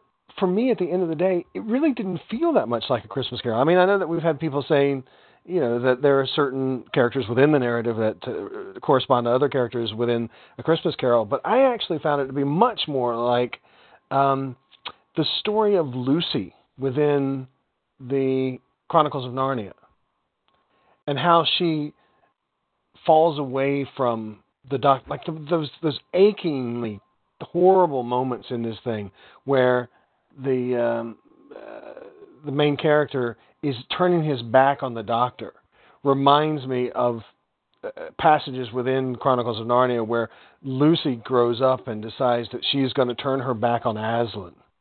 And I think it's glorious how it is sort of the Christmas Carol. You can kind of see that there are some major broad strokes with that, but they're working. The main thing working within it is nothing to do with the Christmas Carol at all, I don't think. So, glorious stuff.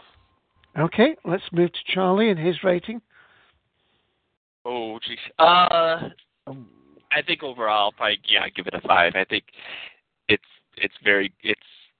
in terms of even something like an hour-long drama. I thought it was very well paced, good acting all around. Just like I said, I watched it 3 times, so I said very good. Excellent, good. Tim.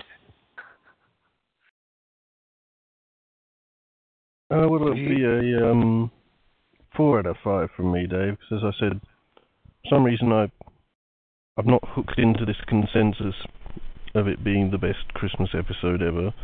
But it was full of a lot of ideas that I really liked.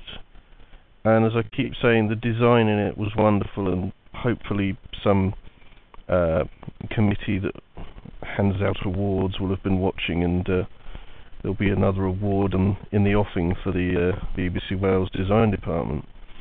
Yeah, and probably for the musical score, I would have thought. Yeah, the music, barely any of us have mentioned the music, and it was a wonderful score. And I don't always rush into buying these soundtrack albums, but I think I may actually order this one as it's coming out as soon as February. Excellent. Okay, I voted Saxon, or for Saxon. Okay, I'm going to give it a 4 out of 5. It would have gotten a perfect score if Abigail would have lived at the end. The doctor said at one point, pretty much anything is possible on Christmas when they were waiting for the fish. And I thought that was a clue that there would be some sort of impossible miracle at the end that would save her. It gets a mention that Amy was back in her cop uniform, and that was good. Right. Okay. What was your rating again? Just remind me. 4 out of 5. Like I said, it would have gotten a perfect score if Abigail would have lived. Okay. Really has something to say. Well, I just wanted to say one more thing. I'm really surprised the doctor didn't notice the countdown.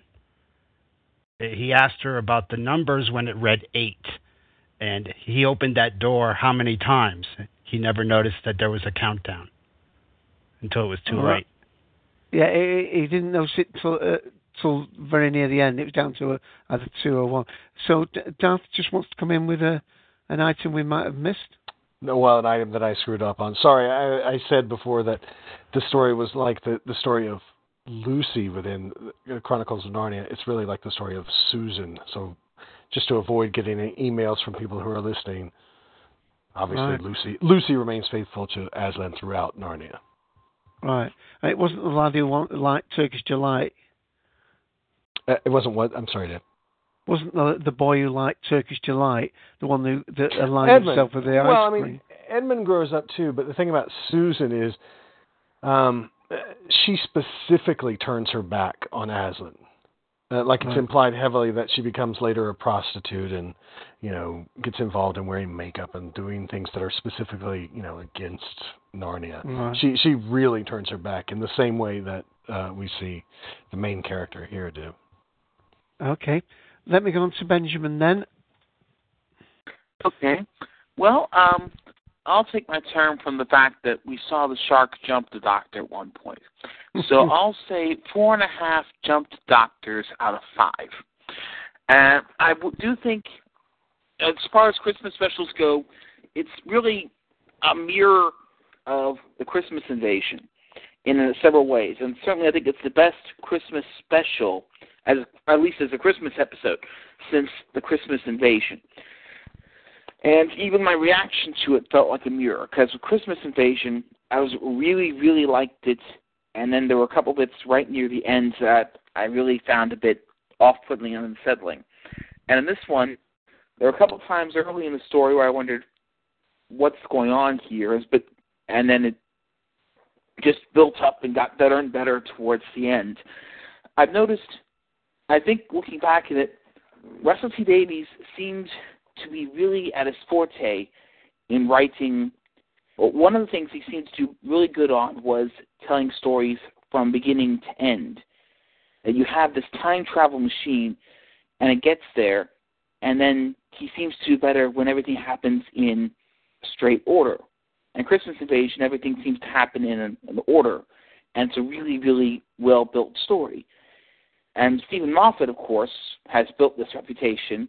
He seems to do much better, both in this and in Sherlock Holmes and in Coupling and in Jekyll, when everything's all scrunched up and the order is all done differently. And it's like Christmas Invasion was a Christmas tale where everything happens in a specific order, and this is a Christmas tale where everything happens in a jumbled, trademark, timey-wimey order.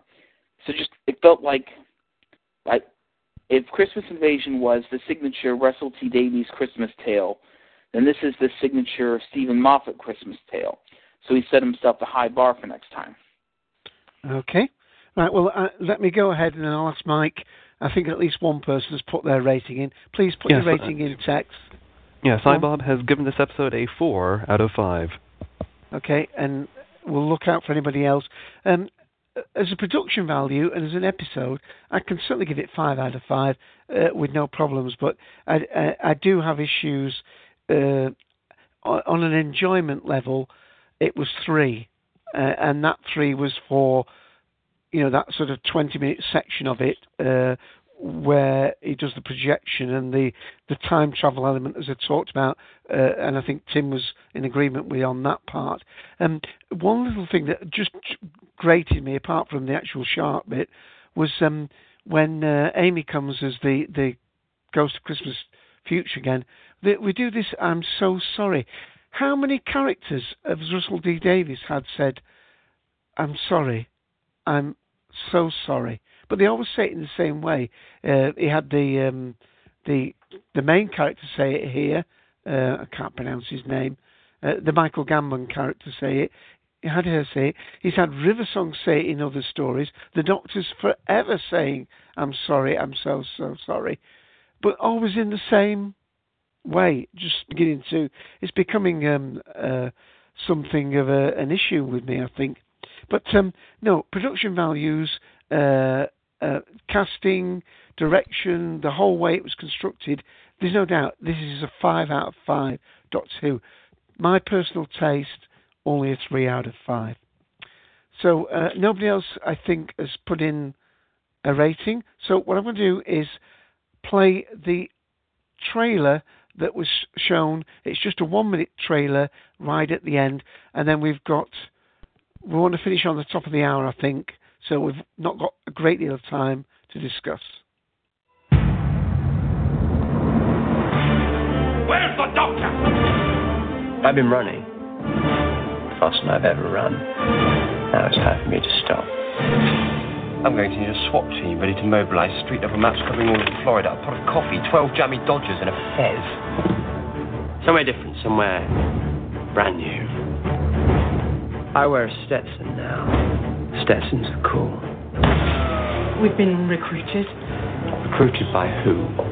You're going to have to trust us this time. You have to do this, and you can't ask why.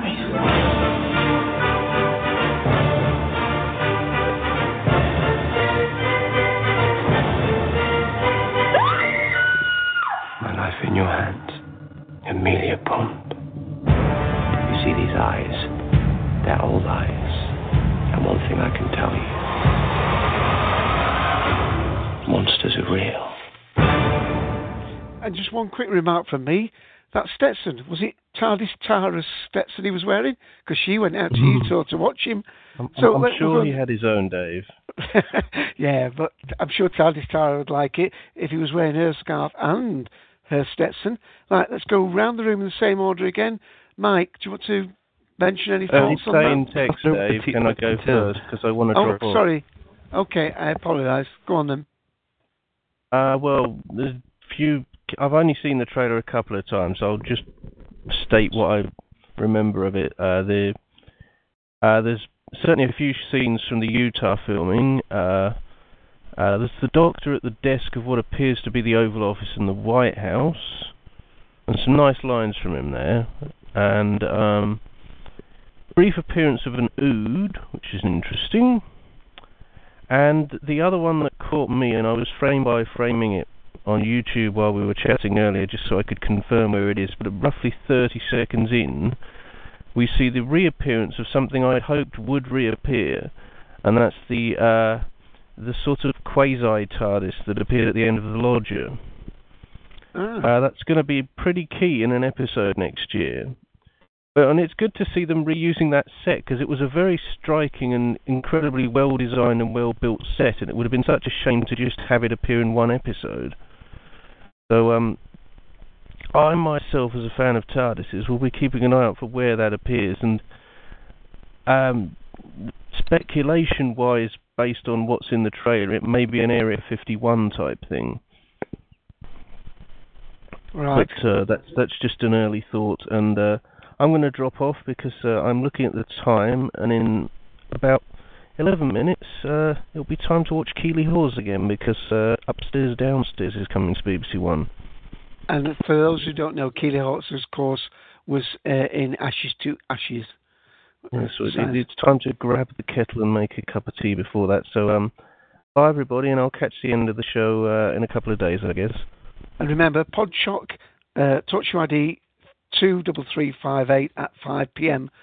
Eastern Standard Time. Conveniently straight after Upstairs Downstairs. Okay, thanks for that, Tim. I'm going to move quickly on now. Bye, Dave. Bye, everyone. Bye. Mike? Well, yeah, there's just a lot to pick apart in this, and I think if we're going into how far into the season this trailer goes, I think it's like the first 3 or 4 episodes. But yeah, there's a lot to pick apart here. The return of the Ood was what surprised me perhaps the most, because in my mind I connected the Ood, their appearance in the story of the 10th Doctor, with the Dr. Donna's song and just the 10th Doctor's song in general, because of course they hinted at the Dr. Donna, and the Ood Sigma came back at the end of time. So I tied them up with, they appeared in the Russell T Davies era. I put them as one of his. So seeing the Ood again, that was quite a surprise. And as for the rest of the trailer, Moffat has said recently that this next series will be darker and scarier than any before it. which, judging from that trailer, it looks to be the case. But the astronaut in that the person in the spacesuit or whatever in the room, that was rather startling, and just the aliens that look like the stereotypical Area 51 aliens that we saw in that one room, or at least a glimpse that could have been, that was rather interesting. As trailers go, the purpose is to get you excited for what they're promoting, and I am very much looking forward to Series Otter / Kazarine next year. Okay, thanks for that, Mike. Let's go to Charlie. Sorry, it should be Darth next. Sorry, Charlie. Can we go to Darth next? Sorry, we're going to me now? Yeah, that's okay. The order we kept in. We've got Mike, Darth, Charlie. Well, yeah, I mean, I would very much concur with what Mike just said there, because if it is indeed the point of a trailer to get you to watch things, then surely the fact that I have put that trailer on a loop and watched it at least 100 times must be an indication that it was a successful trailer, which, isn't always the case. I remember the Series 3 trailer after Runaway Bride, and not being all that great. And in comparison, what strikes me as wonderful here is that there's only one image, one, in the entire thing that I've seen before. And it's the Ood, and even he looks different because he's got green eyes. So immediately you're like, okay, I know that, but why the hell is it green eyes? What's going on with that? The thing that strikes me about this is how unfamiliar it all feels. And those scenes from Utah are just gorgeous. The little bit where Riversong shoots the Stetson off of his hat, the way that she's captured, with the sun in the background, very traditional sort of Western framing. And I just never thought I'd see anything like that in Doctor Who, ever. And it just looks gorgeous. And yet, there are those moments throughout where, Smith is being a little bit bonkers, like the scene in the Oval Office, or what we're assuming. Well, it has to be the Oval Office, let's be honest. Yeah. I love that line. I just think that's a gorgeous, gorgeous line that sums up, everything that this Doctor is. It's just wonderful. And it is scary. It reminds me, the excitement level of this trailer reminds me of the mid-season trailer from Series 3, where they had to go away, for 2 weeks for Eurovision or whatever, and they put up the trailer for the back half of Series 3, and, you didn't know what the hell was going on, but it was, this blend of images of things that you had never seen before. And then it was, this dark summation of what the Doctor is, and the Doctor not looking at all happy or friendly at the end. The fact that you got a bearded Matt Smith that looks like he's been captured for a long time. Does that mean that, we're going to get a Paul McGann-like separation from the companions for 100 years, where he's just, on his own, living out this desolate time? I don't know. I wasn't expecting to see these, Cavalier or Musketeer-looking people that start the thing. I didn't realize that there was anything like that era of time within the next series. Of course, I've not really been looking for spoilers. Maybe this is all stuff that, is commonly known to people who've been watching spoilers, but I swear there really wasn't anything in that entire thing that I thought, oh, okay, yeah, I knew that was coming, except for maybe the stuff in the Utah desert, because I have seen some pictures of that. But even those images looked way better than what I thought was going to come. I mean, they are absolutely taking advantage of having gone there. And I don't think that any license fee payer in Britain can be looking at that trailer and thinking, oh, yeah, they just, it's another Dubai thing. They could have gone anywhere to film that. No, they really couldn't have gone anywhere else in the world to film that, and they absolutely take advantage of it. So My gosh, what an exciting trailer. Good. Let's move to Charlie. Yeah, I really like it. It's all over the place. I mean, like they like I said. The stuff with Monument Valley. Even that there's that image when you hear him say, I wear a Stetson. Stetsons are cool, and that little image of him leaning back, harkening back to sort of James Dean and Giant, and the Monument Valley stuff which reminds me of the John Ford westerns with John Wayne. And then you get that whole scary, haunted house kind of imagery with the kind of weird. I don't know what the heck they are, but which is good. I don't know.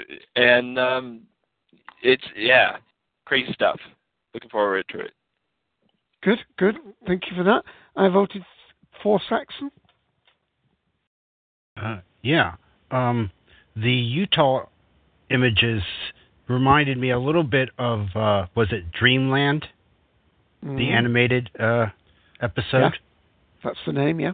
And I believe I also saw in a wide shot in the distance some MIBs. What's that? Men in Black. Oh right, yeah. Sorry. No, I'm sort of thinking interconnected ballistic missiles. I'm thinking, no. Right. Men in Black, right? Yeah, government agents, dark ones. suits. Yeah. So, and the scary bits look incredible. I don't know what those marks are on River and Amy's bodies. Oh yes. But it's. Yes, wow. They I'm excited. they reminded me a little bit of the two-parter from way back. Where they had the beast trapped, the beast below. No, I can't remember the name of the title at this moment. Okay, Benjamin. I did read that when they split up the episodes, the cliffhanger is supposed to be the best cliffhanger that we've ever seen on a Doctor Who, supposedly. Oh. Yeah. So I don't know what episode that's going to be yet. Episode 6 promised to be better. I think it's episode 6 where they're breaking it. Either that or episode 7. Yeah, I just didn't know what the plot is of that story from the trailer, Right. And Charlie P, 79, 5 points. Yeah. Impossible Planet, Satan Pit was the one I was trying to name. As we welcome, it's dropped off. We've had a tremendous response in the room today. Lots of people that have come in. Although you've probably heard the same voices on audio, we've had at least another 20 people in the room coming. So we thank you for that. Let me go to Benjamin for his thoughts on that trailer. Okay. The first thing that came to mind to me was seeing the Doctor with the beard. And even though I haven't seen the film yet, it reminds me of the trailer for Tron Legacy, where Jeff Bridges is missing for 20-some years, and he's been found in the Tron verse, and he's got the beard thing. And it makes me wonder, I think we know there's supposed to be a game changer coming, and the impression all along has been that the Matt Smith Doctor is cooking. I think at some point that there's going to be a demarcation. So it wouldn't surprise me if the beard and the capture and everything is episode 7. It wouldn't surprise me if we see the Doctor aged, and whenever that happens, it's going to be a different portrayal of the character from that point onwards. And if it happens somewhere in the opening two-parter, then it'll be different from there. If I'm right and it's episode 7, it'll be different from there. They did say that we're facing a game changer. So that's what I bet on. And I was a little surprised to see the Ood, because I remember they were claiming that there were going to be no old monsters in Series 6. And I must admit, okay, the Ood is more of a new-ish monster. It's only 5 years old when this new episode's there, but it is a monster we've seen before. So it does make you wonder how serious the old monsters thing is. Though, of course, people also know Daleks. So I'm interested, I'm intrigued, and looking forward to it. And, Stetsons are cool. Yeah, unless he's taking a leaf out of Russell T Davies's book and doubling up his monsters. I mean, Darth said that this one had green eyes, so perhaps he's not a nude but a mood. With these ones. Right, I'm just going to give a quick chat myself, and then I'm going to ask Mike if I've missed anything in text, and then I'm going to bring the show to a close, give people a break before Podshock starts at 5 p.m. Eastern Standard Time on TalkShoe ID 23358. So I haven't actually watched it that closely because I've been doing audio in preparation for this, but it certainly looked exciting, and it's 1 hour I'll probably take a closer look at later. And maybe that when we come back next Sunday, that's in actual fact in the new year. This is our last show for 2010. Our next one is on Sunday, the 2nd of January 2011, when we complete our Doctor Who This Is Your Life, and we're talking about Doctor Who not as seen on TV, but in audio books and books. Then on the 9th of January, we were doing a review of our 2010, all the sci-fi programs that we've seen, read, or listened to, and picking our highlights. And then on the 16th of January, Sunday the 16th of January, all these at 2 p.m. Eastern Standard Time, Ian will be taking charge of the room. I will be absent, and he'll be talking Misfits, which is an adult-rated show, and that show will be an explicit tag, and it's really for people of 16 and over because of the actual material that they're discussing. So I'm not going to say too much of the trailer. I think I need to re-watch it again. So with that, Mike, have I missed anything in chat, and are we about done? And we've had Jay Huddle joining us here at the end of the show, and he's said that never late than never. Isn't that the 11th Doctor's motto? So, welcome to the show, J.D. Huddle. Yeah, I think that's supposed to be better. Well, I'm going to thank everybody. We said we'd try and keep this under 2 hours to give everybody a break. It's been absolutely fantastic, the response we've had, and I hope that the people will also check back their iTunes feed, because we've been putting out those special treats of the Colton Collective. That's with Mike, Randall Thor, Ian, the Sixth Doctor, and myself. The latest one was the Next Doctor commentary, and I hope you'll give those a listen. And although it is after Christmas, before I play the outro trailer, let me just see if I've got it here. Let's just say, send out our Colton Christmas message once more, play the outro, and then we'll end the show. So thank you, everybody, for contributing. Let me just ask them to say their goodbyes. So as I see them on my list, thanks very much, Darth. Oh, thank you very much, sir. Cheers. Thank you very much, Benjamin. I think we've lost him on audio. Mike? Yeah, thanks for having me. We look forward to next week's episode. And Charlie P79? Well, thanks for having me, Dave, and have a Happy New Year. Good, and I voted for Saxon.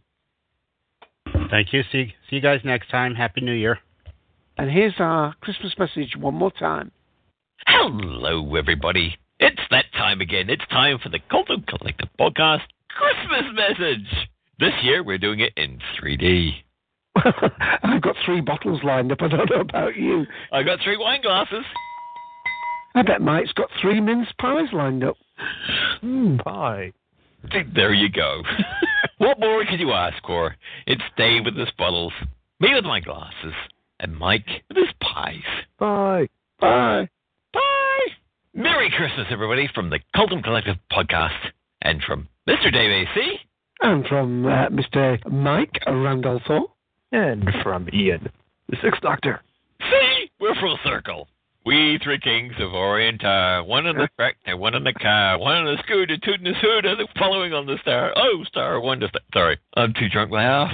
This is the best way to do a Christmas message. The only one who's sober here is Mike. Save us, Mike. Save us from the drunken Christmas message. It helps if you speak, Mike. Yeah. Perhaps it does. So you got quiet again. What happened? He's got a mouthful of pie. Mince pies. Mince pie. He doesn't mince words. He doesn't mince pie. And he loves pie. Indeed I do. So there's nothing more to say then. It's Merry Christmas from Mr. Randolph. And it's Merry Christmas from Dave AC.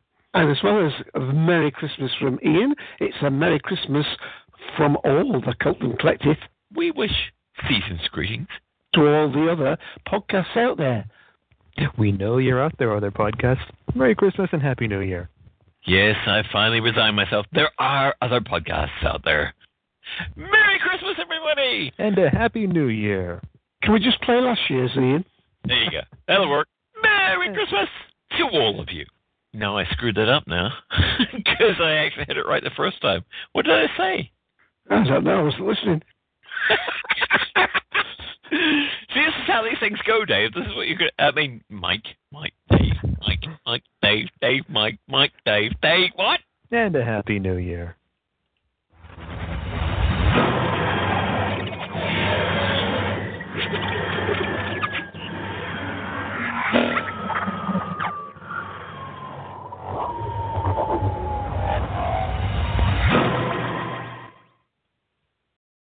With the Lucky Land Slots, you can get lucky just about anywhere. This is your captain speaking. We've got clear runway and the weather's fine, but we're just going to circle up here a while and get lucky. No, nothing like that. It's just these cash prizes add up quick. So I suggest you sit back, keep your tray table upright, and start getting lucky. Play for free at LuckyLandSlots.com. Are you feeling lucky? No purchase necessary. Void where prohibited by law. 18+ terms and conditions apply. See website for details.